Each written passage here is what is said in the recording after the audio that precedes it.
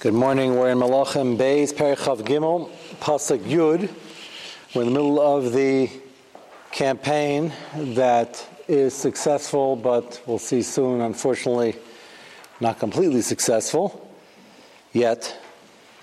In eradicating Avodah Zarah, and this time, Yoshio is going to make sure that he's not only moving it out of the Beis HaMikdash and putting it somewhere, he's pulverizing it, grinding it, and getting rid of it completely, and showing his contempt for the Avdei Avodah Zarah, the present time and the ones from the distant past, by sprinkling the ashes and the dust over their kfarim and burning their bones.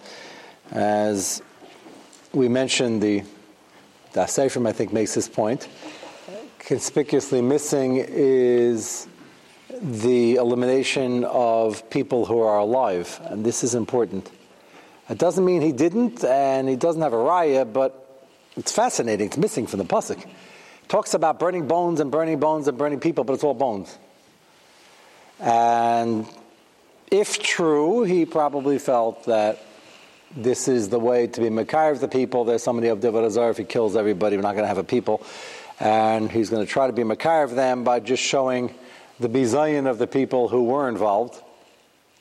He conjectures, based on his diuk, that perhaps he took too soft an approach, and the people, therefore, behind his backs, behind their door, and behind everybody who wasn't part of their inner circle, there were still enough people doing it, and they ridiculed the operation.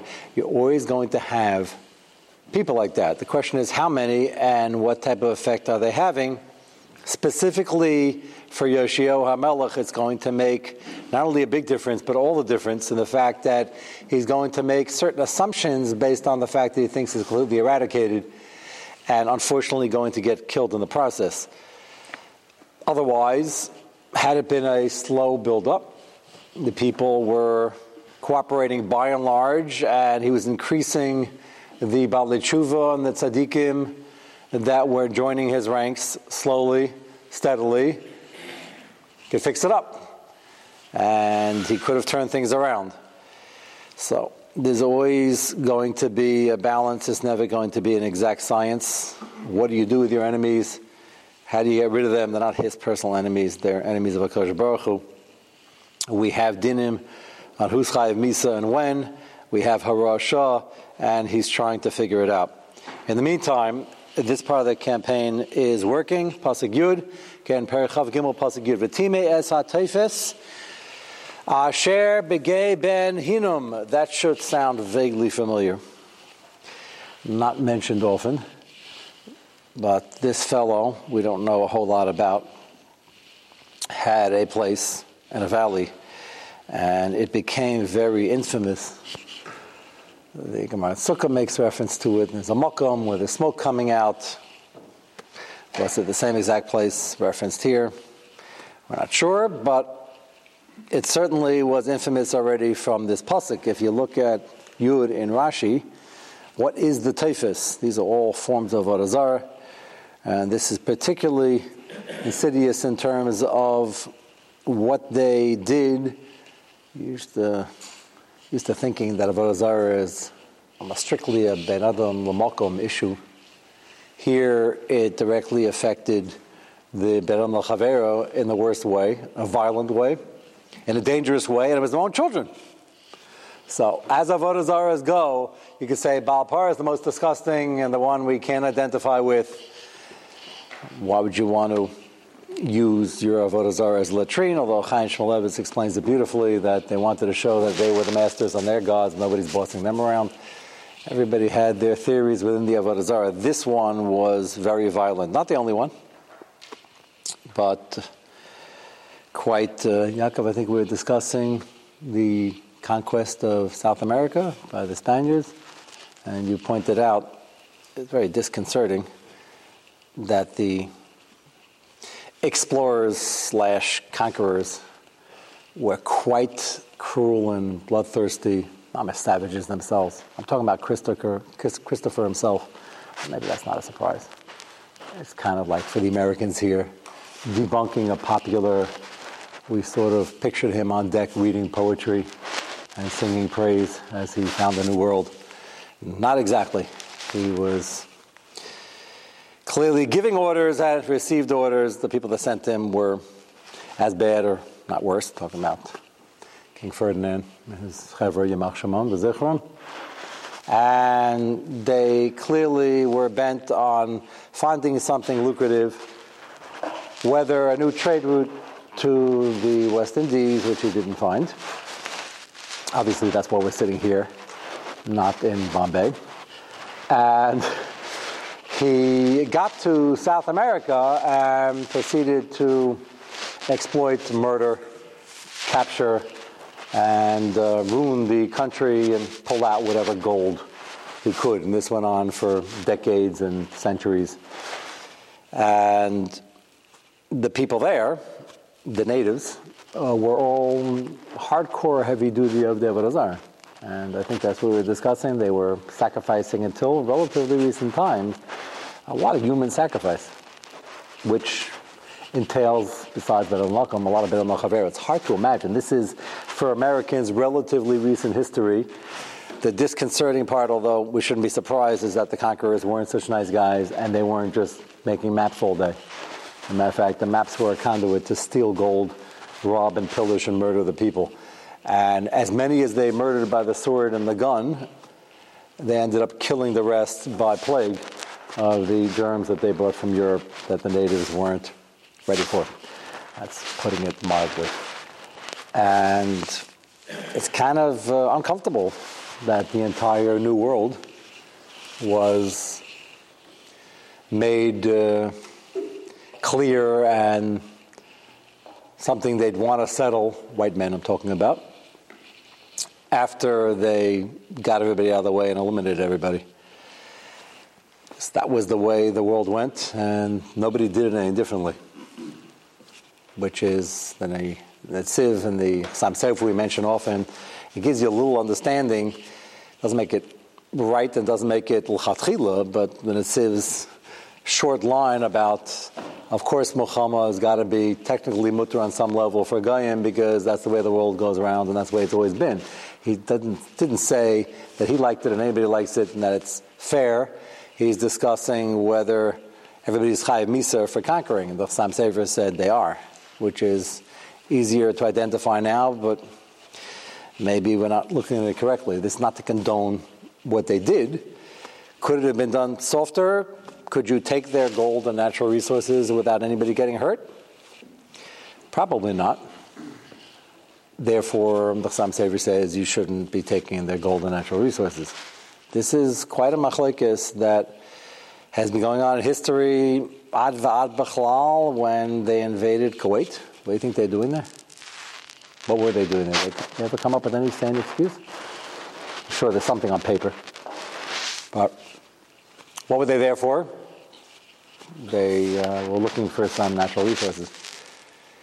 So you say the world would be very boring and people would be very docile if they didn't do that? Well, time of the Mashiach, clearly that's the intended purpose of the Bria.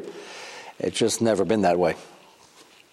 What not condoning, we're discussing whether anybody who even goes to such a war is already chayiv misa for murder, which is one of the Zion mitzvahs. So, anyway, human sacrifice was something that was pretty standard, and we're talking relatively recent history south of the border, which might be another reason to build a wall, so you don't let anybody in. They're not doing that now, but you're talking about people for generations and generations and centuries who've been doing pretty brutal things, both in the theological sense of their kfira and avodah zarah and what they did to their own people as they were doing it, their own children. Just understand, we're not going to reject a potential ger for that if they've worked on their midas and they want to become from, and we're not going to reject the people if they feel it's not right and they keep Zion mitzvahs. But understand that it's coming from a pretty bad Messiah, and that's why the threats of the Churban over here are so real, is because if you didn't get involved in this, they're taking the worst of the worst from the society surrounding them. And it seeps in because there was an allure, which we'll never understand, the Yetzer Hara for Avodah Zarah, and to play the odds and be on the good side of all the gods. And with that introduction, we'll read the Rashi. HaTeifes, Hu HaMelech, Al Shem Shiakainim Makishim B'Teifim. During the processes of the various cult details, they had a lot of screaming and yelling because they were, depending how you learn, probably depending on the particular cult, they were either passing the children between two fires frightfully close or putting them in the fire. So they got either singed or burnt. Burnt or killed would be a better way to put it. So that means these are Nebuch little children, and that means, or big children, they were their children, and that means there was a lot of pain and screaming and yelling. And nobody likes to hear that, especially when you're at a religious festival. So they used to have a band, and they used to sound the instruments and turn the volume up in order to be able to not to hear the screaming and yelling. And I guess they didn't look in that direction either. Perhaps the fires are so large and they had smoke and there was a smoke screen, whatever was going on there. But they wanted to cover it up a little bit so the parents can handle it and come back the next day, or at least tell their friends and neighbors. So that's what Rashi says over here. The Kainim, as in priests, were makishim b'teifim. They were banging on things and playing things to make noise. Shelo yishma av es namas haben kishehu nichva bidei hatzura shel avodah zarah melech. They shouldn't hear the kid screaming as he's getting burnt. So the whole melech practice, which was called melech, began to be called, it was as a nickname, karu teifis, as in the tambourine or whatever they were using. And this made enough noise to keep it under control. Pretty horrific. And if anybody's going to get involved, even tangentially, in Avodah Zarah like this, out of all the Avodah Zarahs, even though it's all the same Chiyuv Misa, Chiyuv Skila, this is going to be singled out in the Pasuk as particularly horrific. Pasuk Yud again, V'times HaTeifis Asher Begei Ben Hinim Levilti Lahavre Ishes Benai Ves Bitoi Beish Lamelech. And he made by royal decree, Timeg doesn't mean as in the tomb of a Torah, it means he put bones there, and he put garbage there, and he took all the Mekaymis that were famous for these horrible practices, and he made it clear that not only is it an Issa D'Oraisa, but Lahavdil, by royal decree, if anybody's found loitering around these places, they're going to be in big trouble. And that's important over here, because all the other kings who were doing the wrong things did it by royal decree, and he has to fight back. Pasuk Yud Aleph, this next one is not Melech, but also shows you how entrenched this was. Vayashbeis es hasusim asher nosnu malchi Yehuda lashemesh mibay beis Hashem elishkas nasan melech hasarim asher beparvarim ves markavos hashemesh saraf beish. So the aristocracy, the royalty, had special, fancy appointed horses that they would take very early in the morning. Can you imagine? They got up for a Nate's, I don't want to call it a Nate's minion, a Nate's rendezvous would be a better, hope they didn't do this with a minion. Rashi says, Aisa mishtachavim lachama hayolam susim muchanim lotzeis likras hachama babayker. They had horses ready, fancy chariots ready to go out before sunrise to greet the sun so they can bow down to the sun. Did they only bow down to the sun? I wouldn't be shocked if some of them afterwards went to minyan. That's part of the problem. How can you be so confused? I don't want to attach anything to the modern American practices, and I'm not comparing it to Avodah Zarah, though Chil Shabbos is also a Chiyuv Skila. But yeah, people who, the Pintaliyid, want to do the right thing, and they have a Yetzer Hara to go to work. It's an Isayin, and we speak about a lot that we should never know from. And we can't judge, just like they don't understand the Avodah Zarah Yetzer Hara, and they'd go to the Ashkama Minyan and then hop on the trolley and try to do D'Rabbanans. Some of them, and some of them outright their races. Spoke about this recently. Unfortunately, most of the people, their children and grandchildren, are not from and not Jewish anymore. Some of them are. Lamaisa, you'd ask them, what are you doing? You believe or you don't believe? So this should sound familiar from a Haftarah we had recently, very recently. Straddling the fence is a human condition, and you want to do the right thing, and you also have the Yetzer Hara to make sure you're on everybody's good side, because that's what they're scaring you into doing.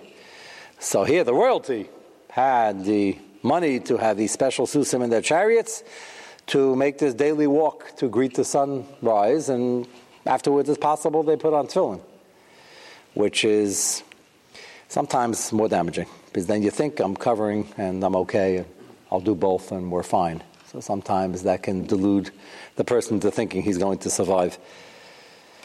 So he took it and he disabled the horses and burnt the chariots and got rid of the whole thing. And you see the way the pasuk describes it, there was a path that they took. This is so famous, and apparently you had to be, most people were priced out, you had to be the royalty or somebody very wealthy to even join this club of what they were doing. But the pasuk calls it the domain of Malchi Yehuda. And you can imagine how fancy the chariots were, and he took it and he burnt it beish. Yud Beis. Moloch was also Jews. Yeah, that's what we're describing over here. This is not a tirade. I mean, he got rid of any site that was being used by Goyim also. But yeah, this is all in Yehuda. Yehuda, some of it will be in there. So Shvatim, as we'll see soon, which he had control of now. Yeah, this all seeped in. Wasn't as bad. Never did it get as bad as it was by the Goyim. The Goyim, it was 24/7, and they weren't doing anything else on the side. And they were doing more. But the fact that there was any makom for whatever amount of the population, whatever percentage it was too much, and that's what's triggering the threat of the pending Churban. Pasuk Yud Beis. Ve'ez ha'mizbachais asher lagag aliyas achaz asher asa malchi Yehuda. It's pinned here in Achaz. He's the one who started it, not the only one who did it. Ve'ez ha'mizbachais asher asa Menashe b'shtei chatzos beis Hashem natas ha'melach. Now, again, Menashe can't miss this opportunity to point out, Menashe did tshuva for like 30 years. And it's still being pinned on him because he couldn't undo the damage that he himself set into motion.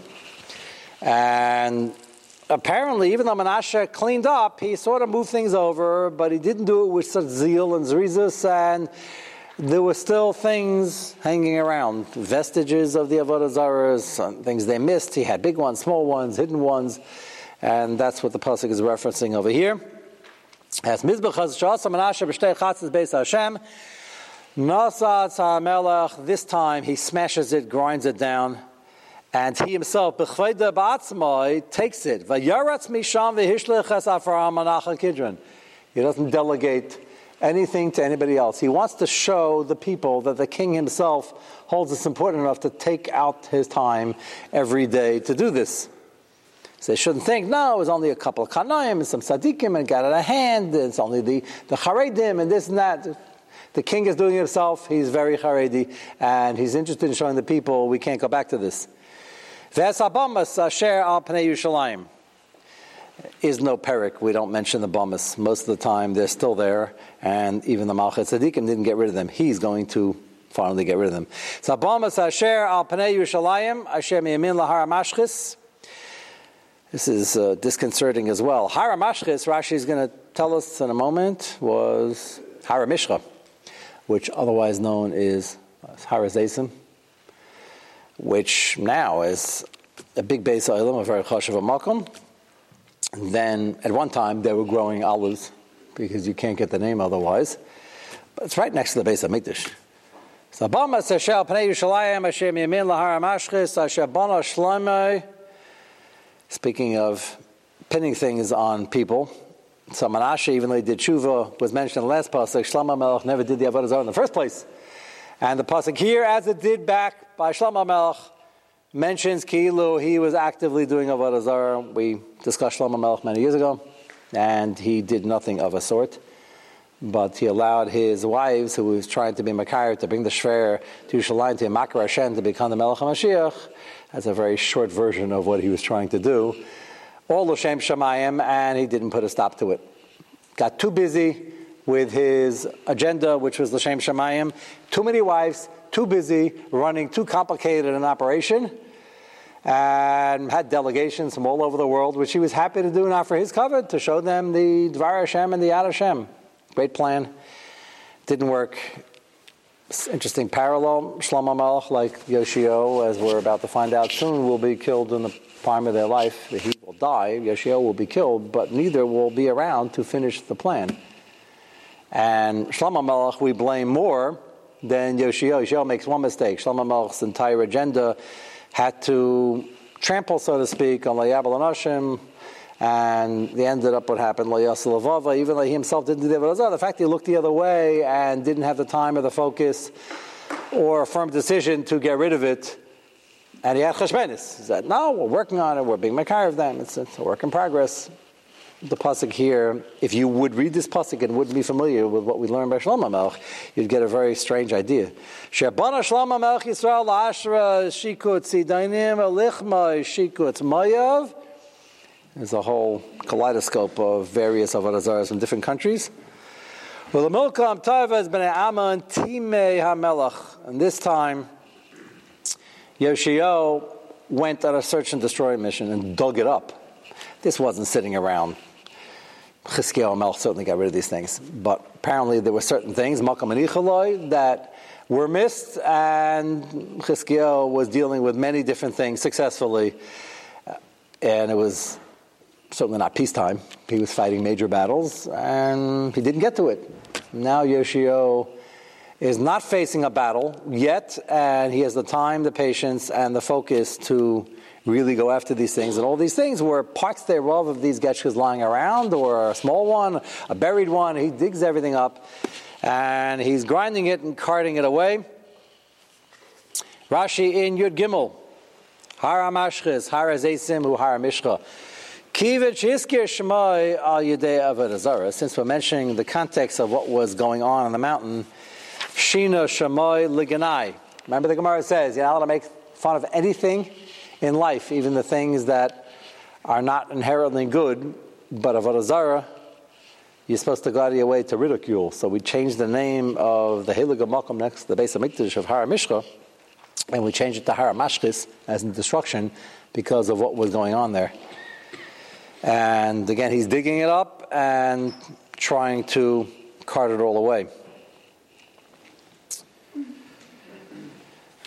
The campaign that he's doing, very soon the Psukim will spread.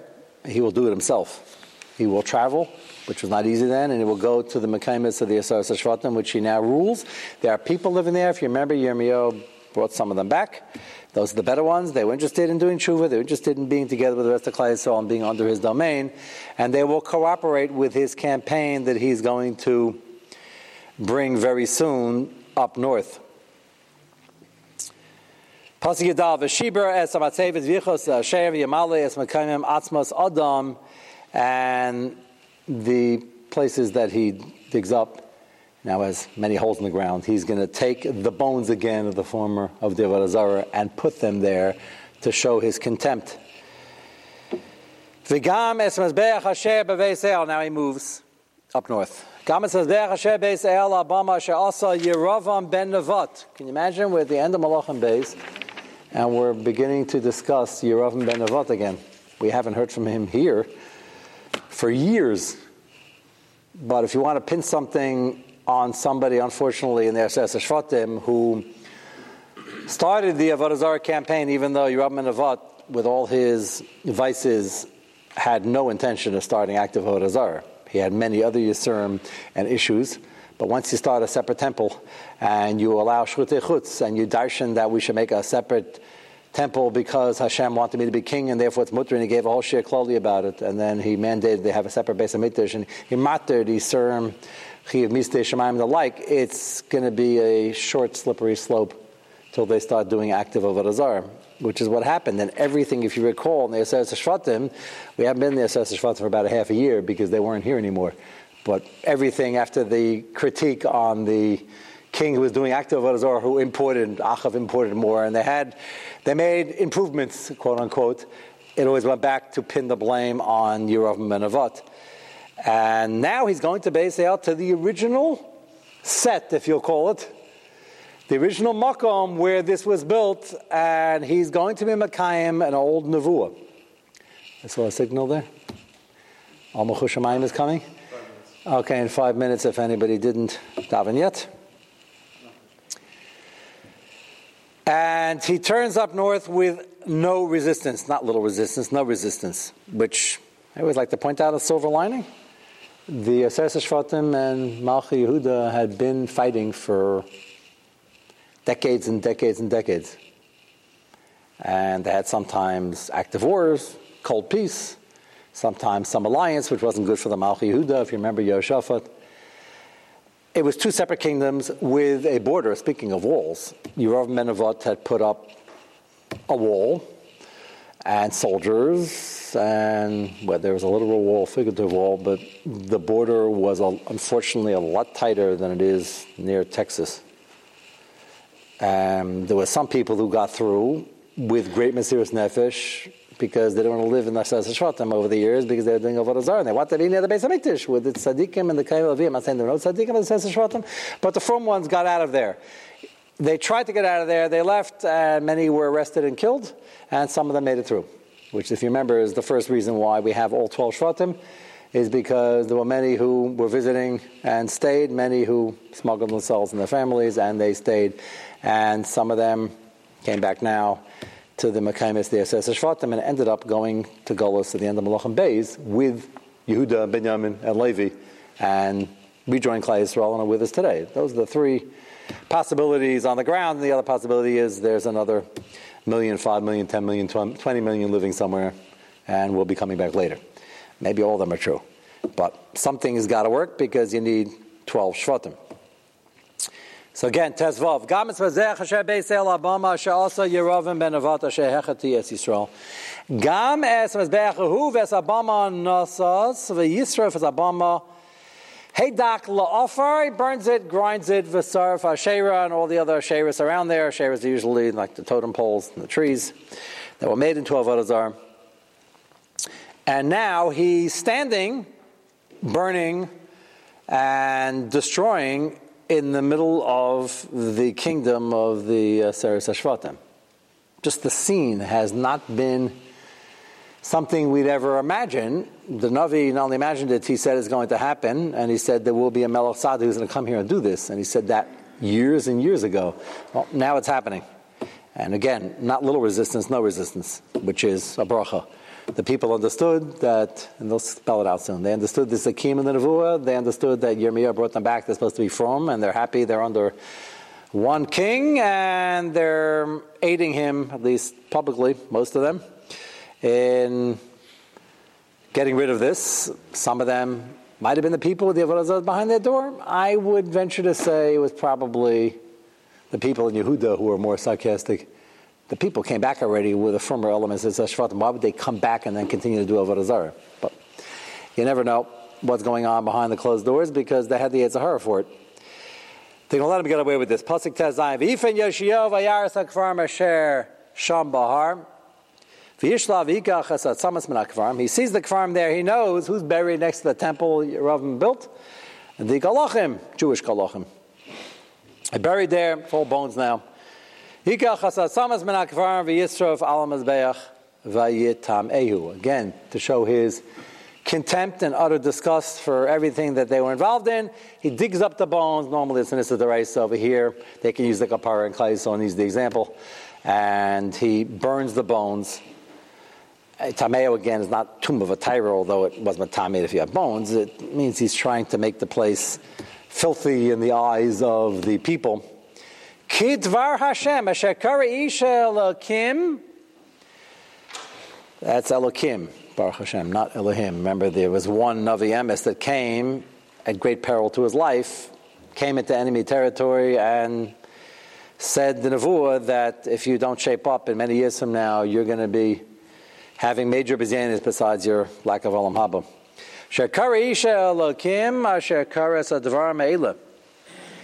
And he's now doing it. The Navi gave the Nevuah that Melech Tzaddik will come and destroy this place and dig up the bones And he's doing just that, and as he's doing it, he notices a very odd thing, which he wasn't expecting. Shaila, was he or wasn't he? How much of this nevuah did he know? Did he know that he was the king of the nevuah or not? Some of Farshim say yes, to an extent. The nevuah was well known by the locals who are now back. Interesting. As bad as they were in their Shvatim, the people came back who were the better elements are going to report to him, oh, yeah, we have a Messiah, this is that kever, this is that kever, give him a whole tour. All these decades, centuries, they had the Messiah, and they passed down the Messiah in their Shvatim with all the Avodah Zarah going on, that there's going to be a day of reckoning, and there's going to be a Melech Tzaddik, and he's going to do all this, and the Melech is going to burn the bones, and he's going to see these kfarim, and that's the cover of the Ish Emes, the Navi Emes, who said the Nevuah, and that's remember the guy who tricked him into eating a lunch by him, and the Navi Sheker, who really deep down was the Navi Emes, because there's no atheist in a foxhole, and he wanted to be buried next to him. All that is going to be found right now, but we have to go to the Pele Yates, so Mitzvah Shem, we will take it up next week.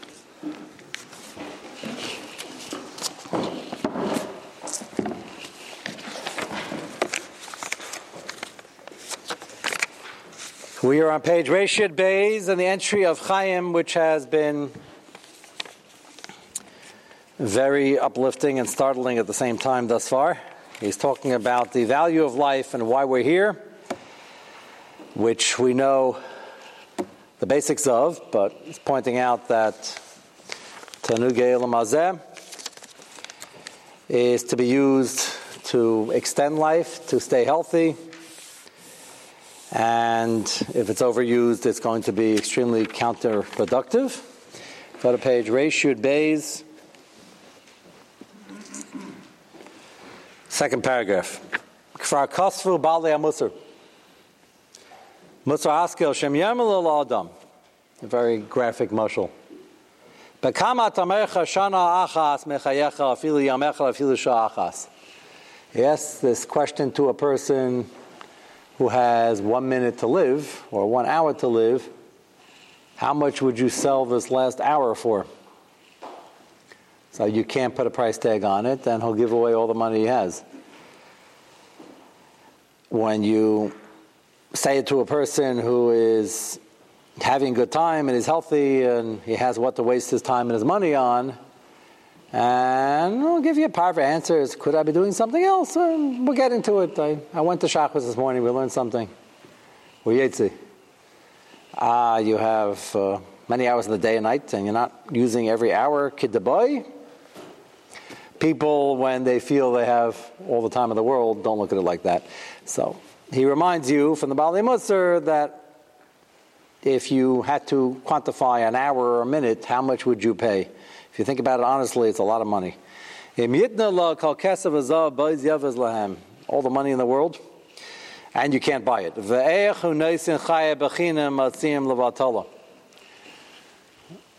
of my Rebbeim once said early on, he said, people who waste a lot of time is like committing suicide with an installment plan, which was an interesting line. Probably a lot of people said it, but it's a good line. It's not that apparent. It's slow. But when you pay, ironically enough, for an insurance policy, a life insurance policy is also an installment plan. And when you have bite size, we don't always realize what's going on. The nice thing is, in Ruchnius, in your learning, it's the same thing in a positive direction. People get very bent out of shape and their feathers are ruffled. I don't know, the Shas looks very big, and then Rashi takes this, Rabbi Kiveger, I'm Sefer, Ketzais, Nesivas, it's too much. So then they have Yish. You don't realize, and I say this to Bochrim, but I'm talking to Bochrim here, just happen to be a little bit older. You're still learning yeshiva, you just happen to do things often in work days, a few hours in between. Besides Lo Alecha Hamlacha L'Gmar, which is an important tool against the Yetzer Hara, because Yetzer Hara wants to push us over a cliff and say, yeah, learning is so important, it's so vast, it's so chashuv, you can't do it, don't bother. That's the Yetzer Hara's tactic for somebody who's from. So first of all, it's not up to you to finish, because if you think you're finished, you're not finished anyway. And number two, if you take everything bite-sized with an installment plan and you don't measure by Seder, day, week, month, you just keep going, you turn around, you're going to realize, I learned a lot more than I thought I ever would, and I know a lot more than I thought I ever would. Not Badera Gaiva, but to understand that just keep doing it and everything adds up and keep plugging. So, just like, unfortunately, in the negative territory, you waste a little bit of time, a little bit too much time every day. On my drag, everybody wastes a little bit of time. Vilna Gaon used to, Saris made tshuva, and Yom Kippur used to sit down and cry bitterly, and he added up all the minutes, and it came to 47 minutes throughout the whole year that he couldn't account for. 47 minutes. We'd like to do 47 minutes out of the hour and figure out what the cheshbon is. 47 minutes, that's what he added up. Okay, so we're not the Vilna Gaon, but you have to start somewhere. And we like to think that, okay, it was 20 minutes here, a half hour there, over-shmoozed over here, it came late over here. The installment plan over there, unfortunately, in negative territory, it could be damaging. The positive thing is you grab 10 minutes here, 20 minutes here, an hour here, an hour here. And the positive installment plan, you turn around after a week, a month, a year, it adds up. And people don't realize that. That's why he's trying to point it out. So how do you have a situation where you're wasting all this time, where you'd pay dearly if you were offered it at a time when you see you don't have too much more? And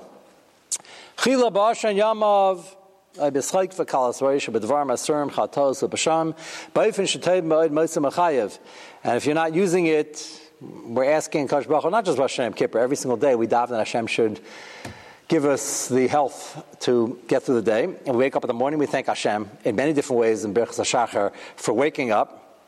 And Pelias just said that if you're not using the time, Amela, you're wasting time, that's already an Aveira and you're in negative territory, then you can't really, with a straight face, ask for a renewal of the contract every morning. There's nothing more foolish for a person who doesn't realize this. And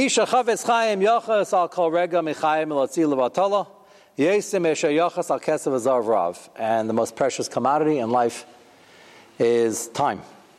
More precious than gold, platinum, any commodity.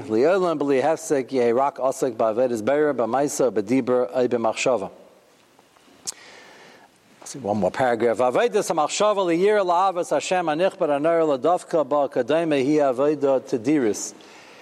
the how-to, now that we realize the value of time and how horrific it is to waste the time that will never come back, how do you utilize the minutes and the hours? The Biur Halacha starts off with this, the beginning of the Mishnah Berurah, and he reminds you there are sheish mitzvahs tamidiyos.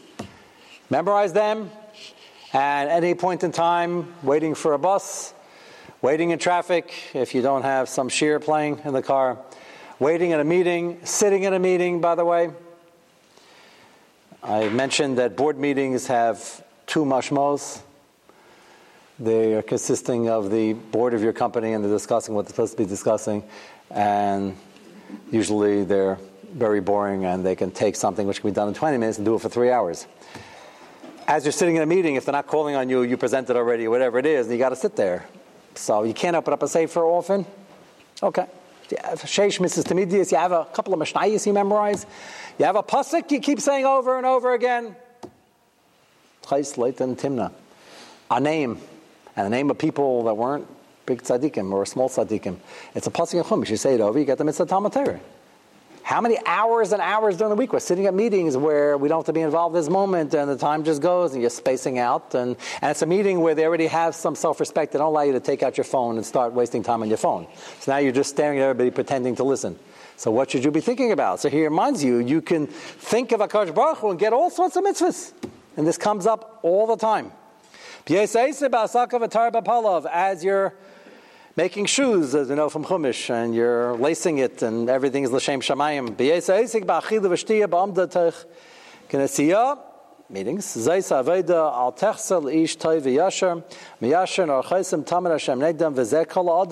And this is what proves, what separates the men from the boys, and the women from the girls, is what do you do with your spare hour, day, week? What are you doing with your spare minutes?